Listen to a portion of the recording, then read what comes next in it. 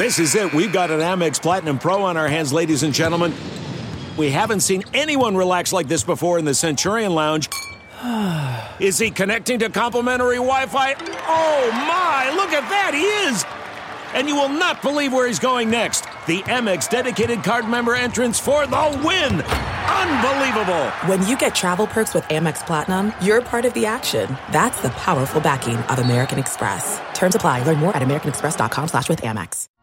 Check out the latest quick hitter from the Pure Hoops podcast as BJ Armstrong and Eric Newman take a look at Joel Embiid, the MVP candidate.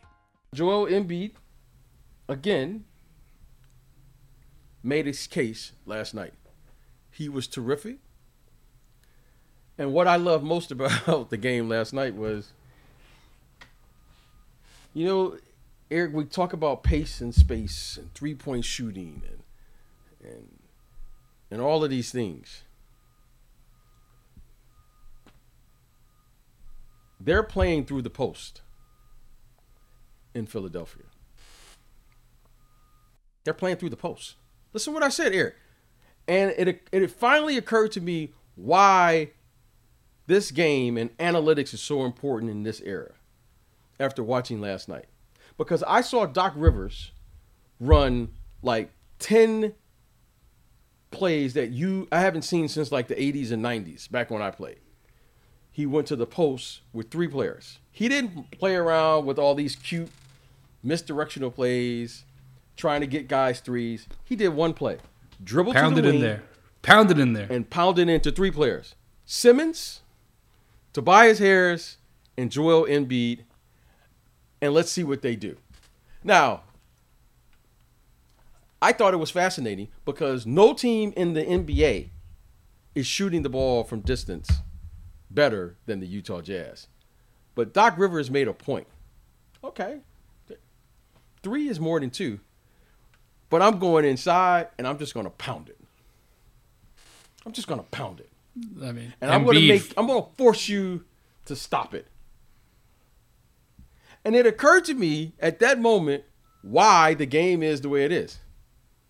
Because Doc Rivers is only one of 2 players. He is coaching one of only 2 players in the entire NBA. I'm going to say that again.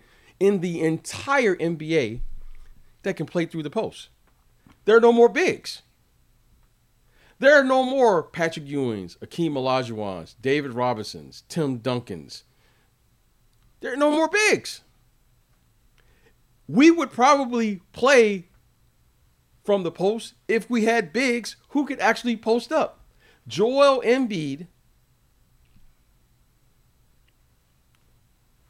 just beat the Utah Jazz. He beat them by himself last night. I mean, if Shaq was playing in the game today, why am I going to have him shooting threes? I wouldn't. If Kareem, I wouldn't. So it occurred to me last night, the reason we play the way we play is because we don't have any more bigs. We don't have any more bigs. Everyone is a stretch player. Yep. Doc Rivers made the game very, very simple last night. We're just going to Joel Embiid, and we're going to force you to do something. Hey, if you don't double him, he's going to run right through Rudy Gobert, who is a Defensive Player of the Year candidate. At the end of the game, I saw Donovan Mitchell get thrown out. I saw Rudy Gobert upset about the way the refs are playing. But Doc Rivers is from that era. Like, that's the way the playoffs is. That's the way the playoffs are going to be played. Street fight. Buckle up. Let's go. And you look at, you mentioned Embiid and then you mentioned Harris and Simmons. I mean, Embiid shoots 14 of 27 last night. Harris shoots 9 of 18. Simmons shoots 8 of 11. I mean, you want to talk about efficiency. You want to talk about guys just getting the looks. Embiid, of course, finishing with a monster 40-point, 19 rebound performance. And, also goes to the line 13 times. So, yeah, you hit it on the head. When it's all said and done, that game is going to slow down. That game is going to get organized. And you have to have players who can play from that spot. The problem with the game today It's not. It's a different game. We don't have any players who can actually do that. Yeah, well, how's this for you, BJ? Thanks to Johnny L for this one. Joel Embiid has 297 points in the post this season. The only other guy in the league within 100 points of that in the post is Jokic with 212. Exactly. We're just amplifying your very insightful messaging, BJ. This is complimentary analytics. The analytics. I mean, as you watch the game, it was so obvious to me watching last night that I was like, oh, that's the problem now. That's the problem. That is the Brooklyn. As I was watching the game last night, I was saying, who could stop this guy right now, Joel Embiid? Because you got to stop him. Like, I mean, when I say stop him, who can guard him, right? And if you do guard him, you're gonna have to choose your poison here. Do you have a big enough body that can defend him and contain him somewhat? Right, he's going to get 25 plus. Yeah, just push him off that. Push him off that block. Push him off that block. Do you have so it's enough difficult. Big bodies to do it, or are you going to do what the analytics say? Well, if I shoot 3 and you make 2, I should win the game, right? Okay. Right. So, as I was watching the game, I was like, okay, Brooklyn is going to have to figure this out. Brooklyn is going to have to figure this out. Like, they have 3 guys who can post up. They have 3 guys who can post up. Now, that's going to be a problem for Brooklyn. That's going to be a problem for them. So I put in my notes, call Brooklyn because they need another big. They need a minimum of 6 fouls against Joel Embiid. Because 6 fouls playing with just DeAndre Jordan is not enough. You need 12 fouls to play against him. Oh, and I was going to say I think they need 18. I mean, to be honest with you, in a playoff series, you need 18. Because you're going to have to double somebody. You're going to have to double somebody because Joel Embiid is that good. And I started thinking, I was like, you know, if you're gonna win this year, you got to have someone who can guard him coming out of the East. And I looked at Milwaukee and I was like, okay, Brook Lopez. I don't know if you can't play Bobby Portis and these guys against him. He's too good. Yeah, you can't play Bobby Portis versus Joel Embiid. Portis has been very good, but putting him on Embiid one-on-one is not going to end well at all. So, you know, I'm looking now for Brooklyn to make a deal. They got to make a deal. They're going to have to make a deal with someone. Who's the ideal? I mean, you know who could be moved out there. Who's the ideal guy? Well, I mean, they could bring in. It's the usual, usual names that are out there. I mean, I you keep hearing Drummond's name. They're out there. Look, I have no idea. If I were Brooklyn, let's say, if you're asking me, you want a big who can play at the speed of the game, first of all, because those 3 players need to play the game and utilize what they do best, right? Those 3 players are phenomenal. Simmons, Harris, Embiid. Oh, you're talking about Durant, Kyrie, Harden on the Brooklyn side. Yeah, yep. Durant, Kyrie, yes.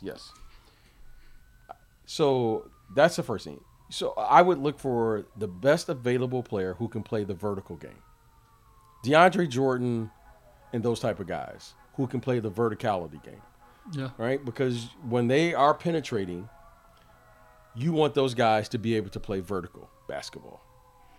Because I'm not running any posts, I'm not running any plays, and I want all bigs who can set screens and dive. That's what I would do. And the irony here, BJ, not to cut you off, but the irony here is Embiid's backup is the perfect guy that Brooklyn would want. Dwight is the perfect guy. So again, those type of centers to me are invaluable.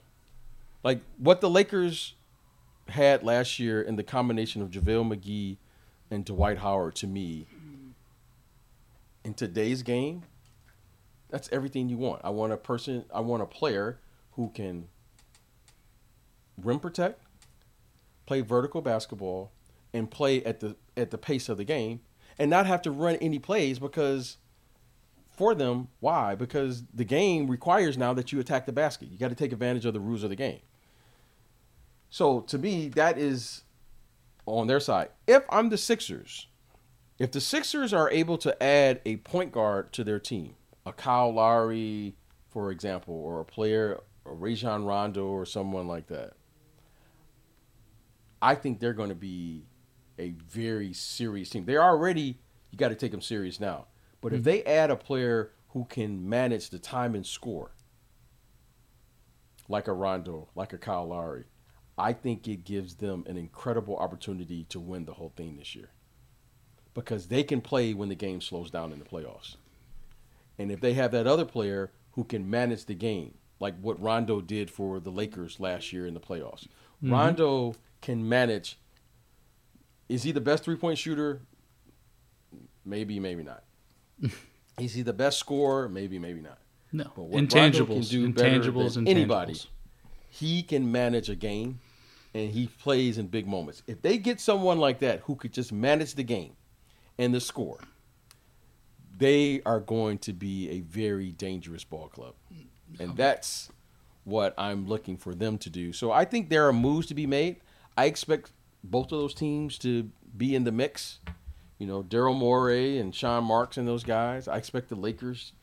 You know, I think there's some moves to be made here.